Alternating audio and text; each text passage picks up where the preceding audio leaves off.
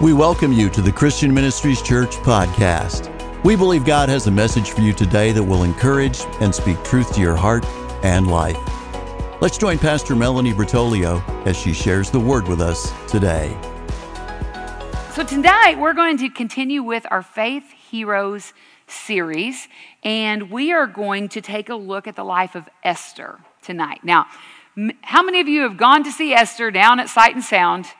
There's a few of you that have gone down there this year to see that. I would encourage everybody to. I haven't seen it. I've watched some movies about Esther. I've read the book of Esther many times. I think I know the story well, but I love to see a story brought to life in front of me. And so I would love to go see that this year, and I've heard great reports about it. But the book of Esther is an interesting book, and I want to just tell you a little bit about the book of Esther. First of all, it's one of the only two books in the Bible that are named after women. Not that matters. It's just an interesting fact about Esther. The time frame of Esther is about 70. I'm sorry. I'm mixing two things up. The 70-year Babylonian exile, that when the Israels were exiled in Babylon, this book takes place shortly after that. So they've been freed. They are free to go back to Jerusalem, should they choose, but not everybody chose to go back. And so the Jews are still very much a scattered people, and some of them have chosen to go back, but many have stayed right where they were held in exile. Esther is the only book in the Bible where God's name is not directly mentioned. And there are some people who have a real problem with that. There are people who think that it shouldn't have been included in the canon of Scripture for that very reason. But you cannot read Esther and not see God all over the book of Esther. So it isn't that God's not in it. It's just that his name isn't specifically mentioned. The Jewish holiday of they kind of call it by some different names, but the holiday Purim or the Feast of Purim, that is a day set aside every year to celebrate the deliverance of the Jews from Haman, who is one of the key characters in this story, who was set out to destroy the Jewish people. And so the Feast of Purim is a feast that is still celebrated by Jews today, and it's all about celebrating what happened in the book of Esther, where God delivered the Jews through Esther. It's a short book. It's an easy read. It's only got 10 chapters, and chapter number 10 is about this long. So I'm telling you, you can read Esther in, I don't know, it depends on how fast you read, I get that. But you can probably read it in somewhere between 30 minutes and an hour and a half. Okay, so the slowest reader can still probably get through it in about an hour and a half. So it's not very long, but it's too long for us to read the whole thing here. So I want to kind of go through the story itself and just kind of summarize the story for you, and then we're going to pull some key things out of it. So I'm not reading the whole thing to you. Please read it. Verify that what I'm telling you is true. Don't ever just assume that just because someone has a microphone attached to their face that they are telling you the truth. You got to look this stuff up and know for sure. But I want to just kind of go through a summary of the story of Esther. Now, first of all, there are kind of four major players in this story. There's Esther, there's Mordecai, there's King Xerxes, and there's Haman. Now, some of you, your Bible may not say Xerxes. It may say, and I won't say this right, but Ahasuerus, I think is what it might be. But kings were sometimes known by more than one name, and he is in different historical written things. He's called by different names. But Xerxes and Ahasuerus are the same person. So no matter what your Bible says, we're talking about the same person. But the Persian Empire was a very vast land. I don't know if, please stay with me. If you're not really into history, it's still important that you know some of this stuff. It was a very, very vast empire. I don't know of a lot of empires that actually include parts of 3 continents, but the Persian Empire did. It included the eastern part of Europe. It included the northern part of Africa, and then a pretty good chunk of Asia. And so it was a very, very, very big empire. And many Jews chose to stay in Persia even after they were freed from their exile in Babylon, and they didn't go back to Jerusalem. Now, there were a lot of them who did, and there was a rebuilding of Jerusalem that was taking place simultaneously to some of the stories that you will read in the Bible about people who didn't necessarily go back right away. And so the Persian Empire is being ruled by King Xerxes, or Ahasuerus, and he was a passionate man.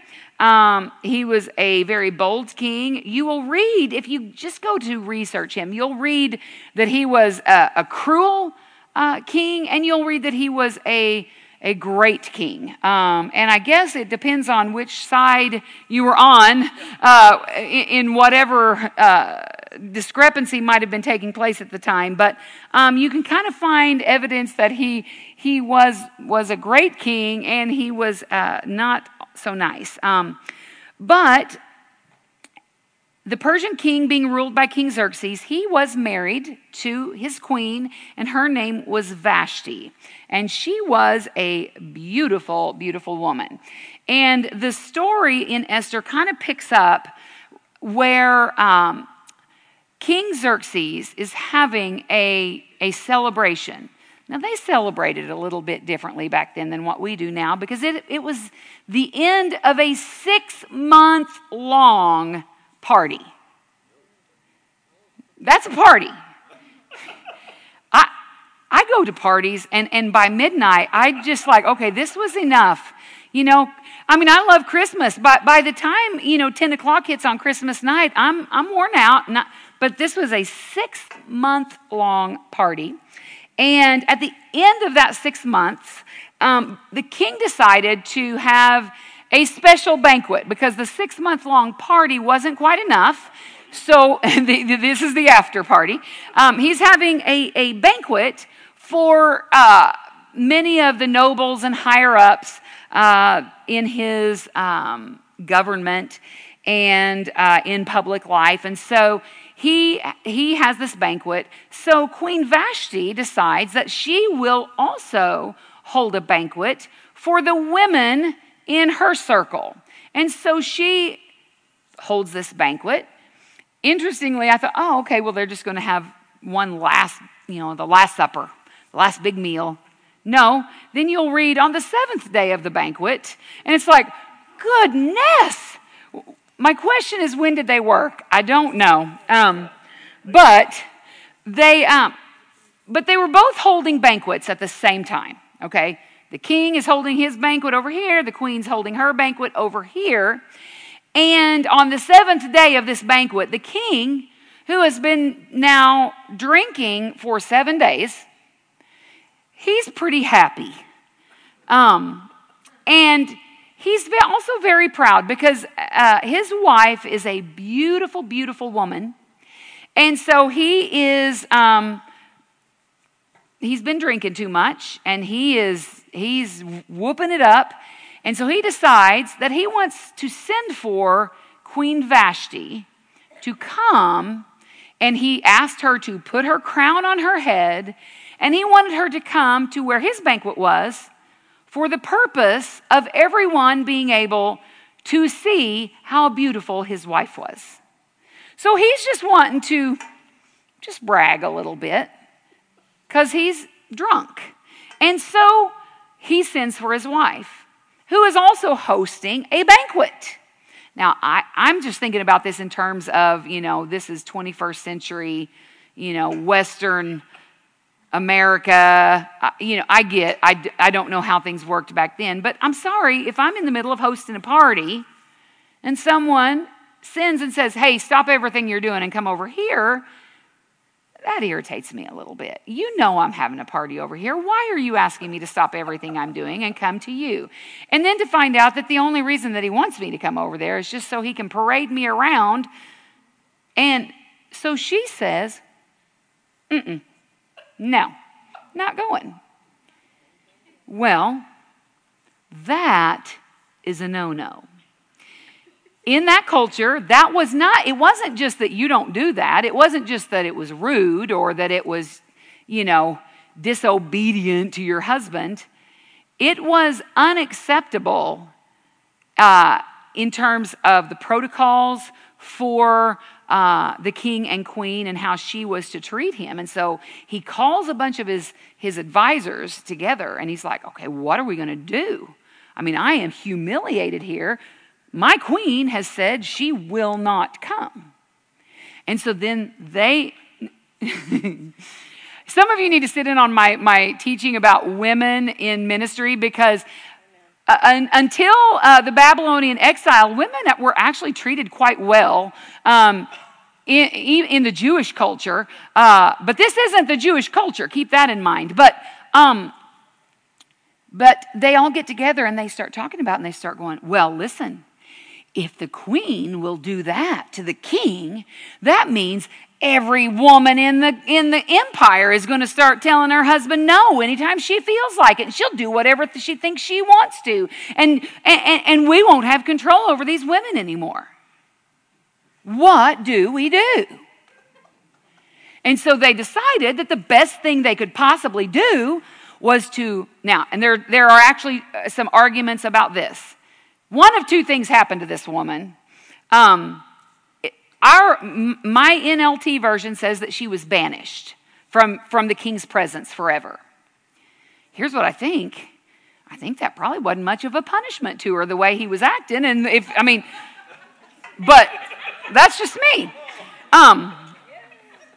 But she was banished from his presence forever. But some of the older Jewish writings actually say that she was executed. So I don't know which one. I'm going to choose to believe what my book says because it's easier to swallow. But she was banished. And so then the question becomes, okay, now the king doesn't have a queen. And everybody knows this, and so that his attendants get together and they come up with a plan that they need to go across the land and they need to find all of the most beautiful women in the country and they need to bring them into the palace. And they are going. There's a lot of funny stuff in this story, but they're going to give them beauty treatments for a year. Yeah. They couldn't even see the king until they had gone through a year's worth of beauty treatments. Now, those included... I do believe my own husband just said he didn't see anything wrong with that. But we will talk later.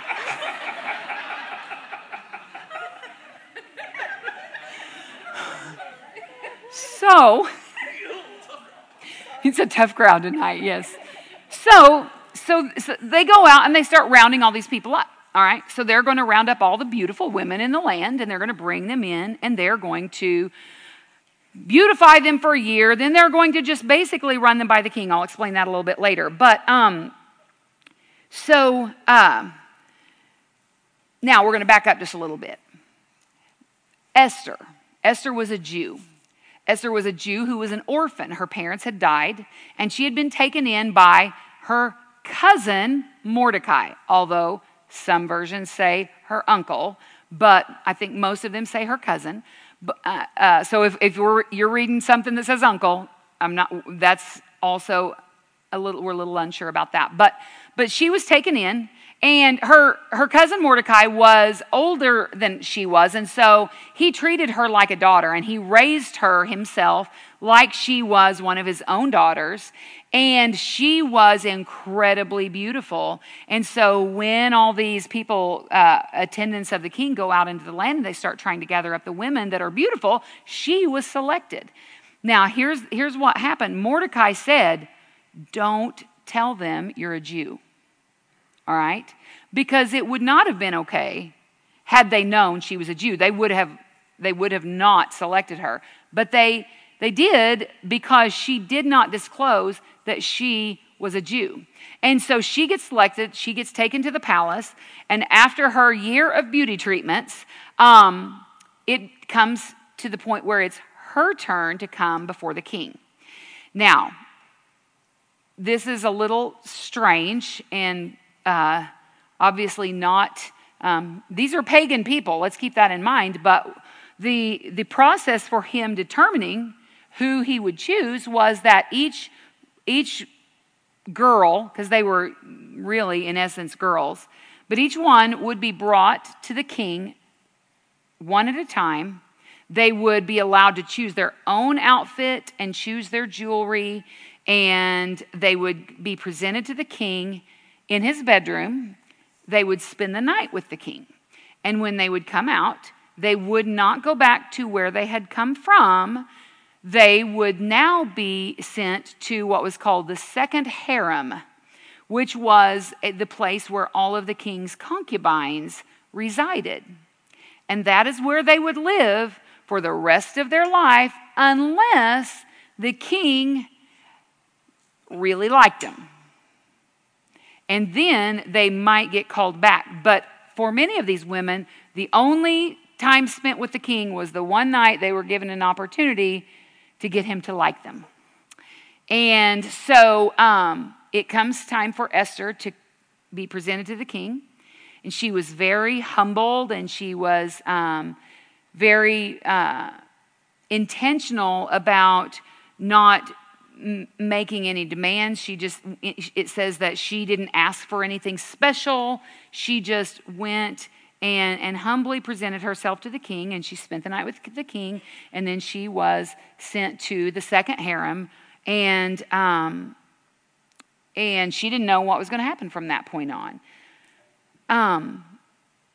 But the king loved her. He loved her very deeply, and we'll find out later that just how much he loved her. And so he chose her to come to him, and not just to be his, an occasional rendezvous, but he chose her to be his queen. And it says that he loved her so much that he actually established a holiday to celebrate her, and he gave gifts to people just out of his great love for Esther. And so Esther becomes the queen of Persia, and she's never to this point divulged that she is a Jew. She is in a palace. She is living a life of wealth, and she is lacking for nothing, and all is going really, really well for her. Mordecai, her cousin, he also got a job within the king's ranks, and it doesn't really give us an idea of what his job was, but he would be at the gate, the king's gate, every single day. And so Mordecai one day overhears a conversation where two people are plotting to kill King Xerxes. So he gets a message to Esther, and in getting that message to Esther, she tells the king. The king investigates and finds that it was true that someone was going to try to kill him, and Mordecai had saved his life. So that's an important factor. Nothing happens other than the king's life is saved, and the two people who were plotting to kill him get impaled on a pole. But it will come into play later on. But so Mordecai is working at the king's gate every day. Well, there was a man named Haman who was one of the king's noblemen, and the king decided one day to give him a promotion. And he promoted Haman to this job that made him the most powerful person in the king's regiment or just in all of his noblemen. Haman was the big guy. I mean, right underneath, when we hear about how Joseph was the most important person right under the Pharaoh, that's kind of what Haman was. He was the second man in command. And so Haman was very proud of himself. And Haman began to demand that all of the other people under the employ of the king, he began to demand that they bow down to him. The only problem is that Mordecai is a Jew and he loves God, and he refuses to bow down to Haman. And this infuriates Haman. He absolutely just loses it over this because he wants everyone to bow down to him. And so he begins to plot how he might not just hurt Haman, but how he might destroy every Jew, because he knew that Mordecai was a Jew. He did not know that Esther was related to Mordecai. He just knew that Mordecai was a Jew. And so he begins to plot how he could kill and destroy all of the Jews in the Persian Empire. And so he goes to the king and he gets the king to agree that, and it was very, very strange, but yes, you can destroy them all. I give you permission to destroy all the Jews. And they come up with a date. It was like March 7th of the next year, we shall slaughter the Jews. And that was literally a written public decree that was put out. And that was the plan. Well, Mordecai, when he hears this, he tears his clothes, he puts on burlap and covers himself in ash, and he just begins to mourn and wail and weep. And someone in Esther's group of attendants sees this, and he gets a message to Esther through them. And Esther finds out what's going on. They're going to kill all of the Jews. And so Mordecai's like, you're going to have to do something. And Esther's like, it is against the law for me to go to him without an invitation. And what does it mean to Esther in that time that it's against the law? It means that it is, if the king doesn't extend a special circumstance and extend his gold scepter to her, she's going to die. They're going to execute her because she has overstepped her boundaries with the king.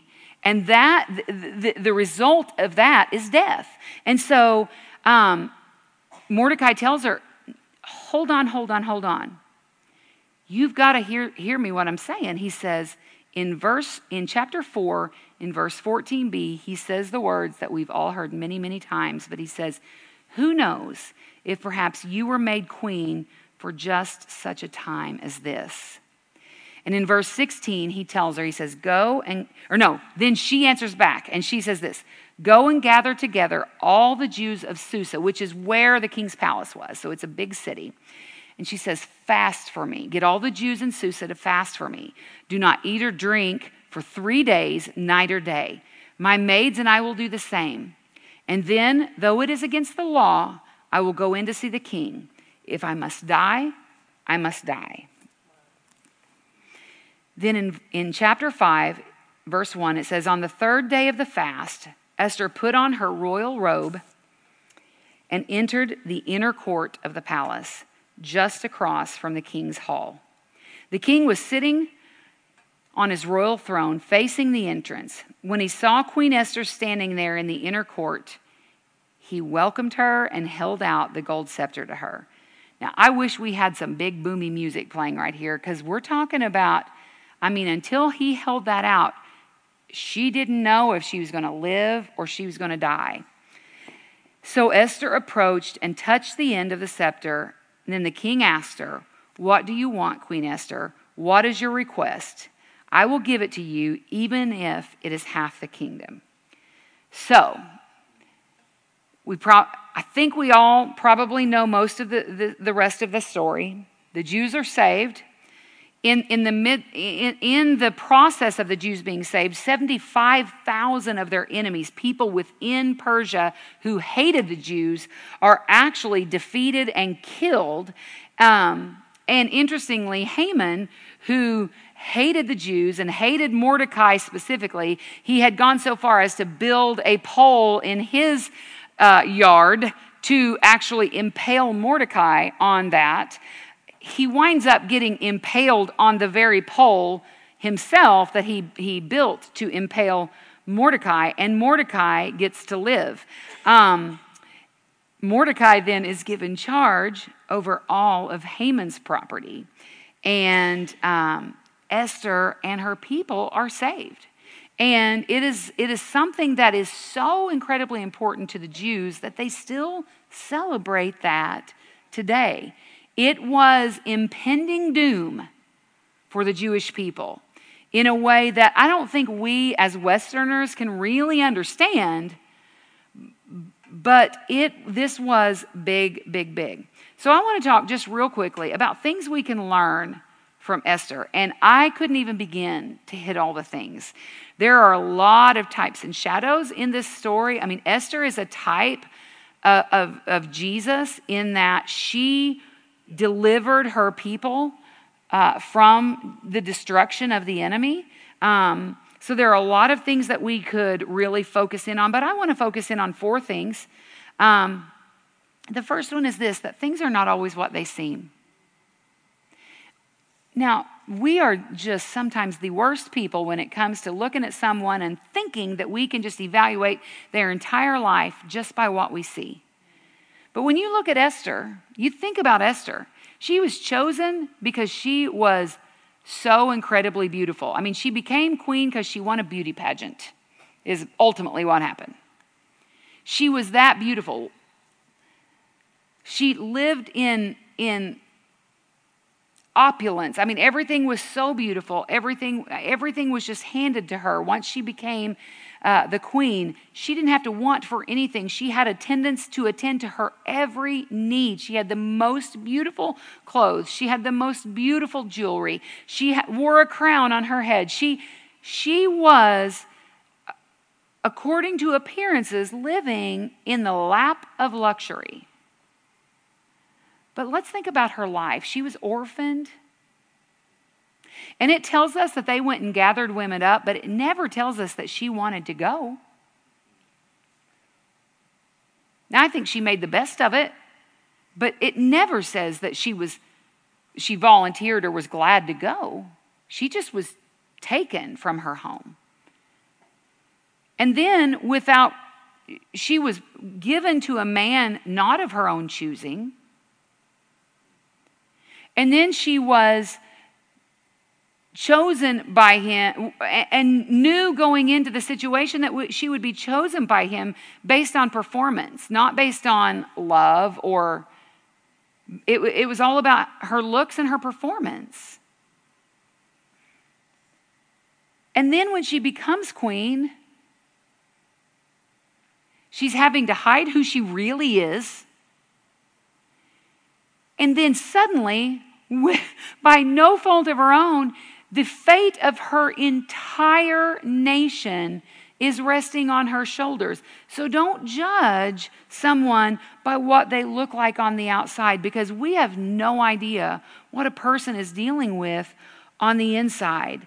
And, there are people who, and I praise God for these people who are determined to see the bright side of life. Keep on the sunny side. There are people who do that. They live like that.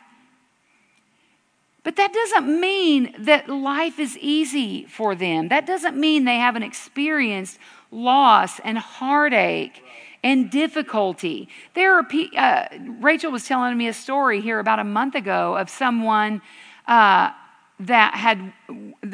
was a staff member in a church that she knows something about, and this woman was the secretary and had been the secretary of the church for 20-some years, I think is what she said.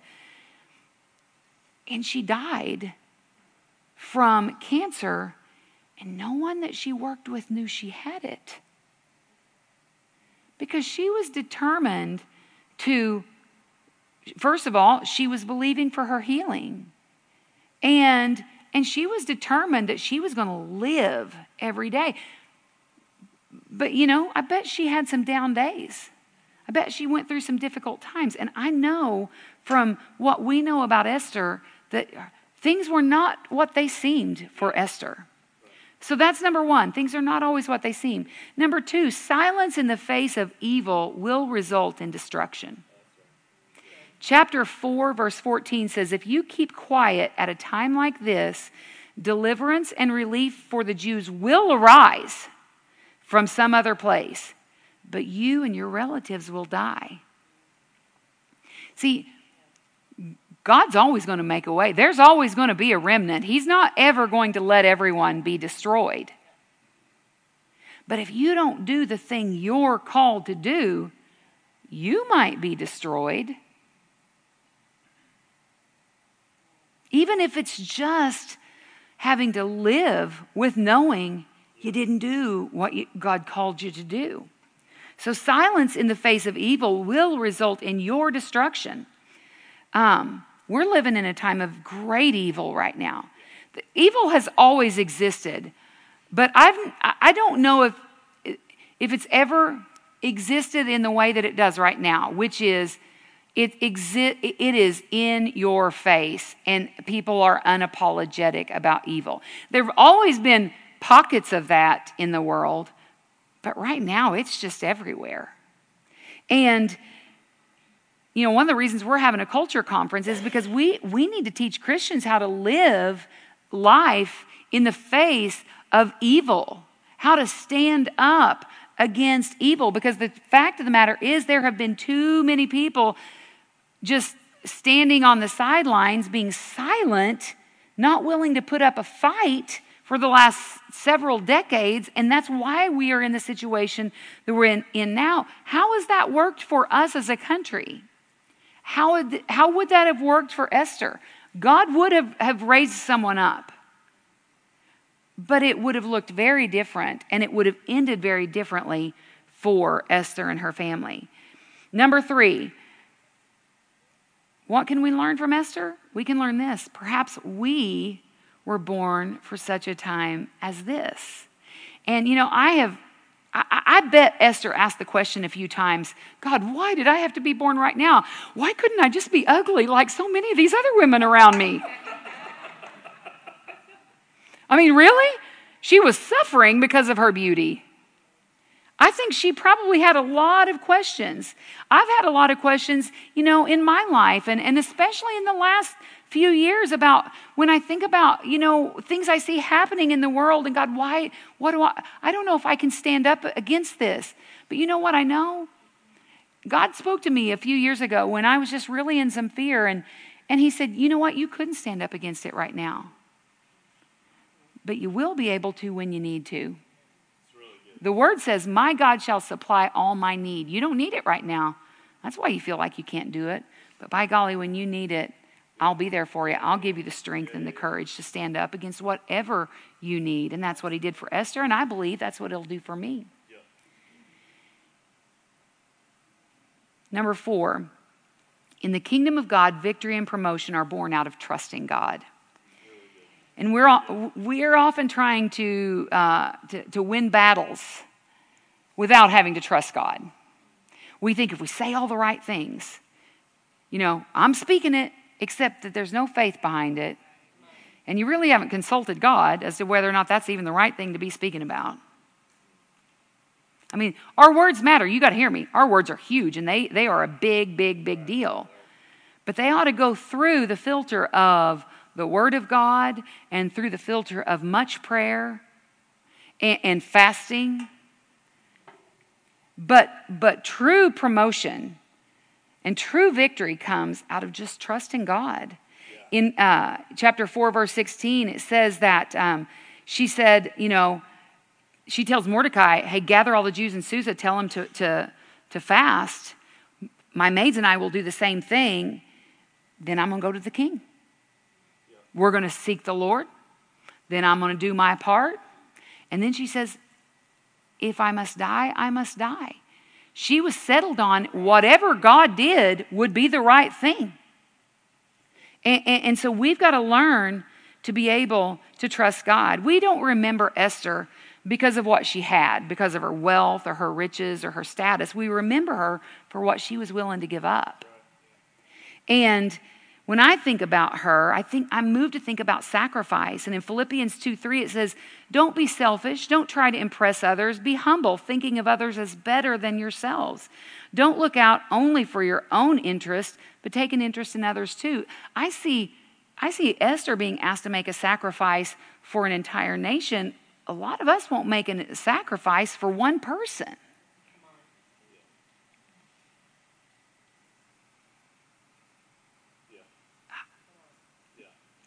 You know, it's a sacrifice to serve God.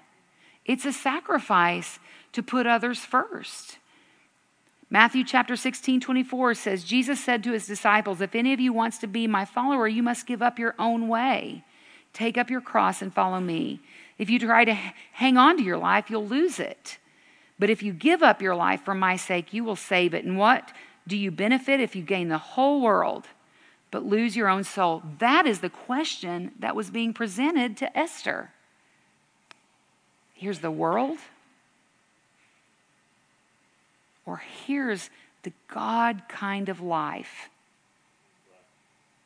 that was ordained for you before the foundation of the earth.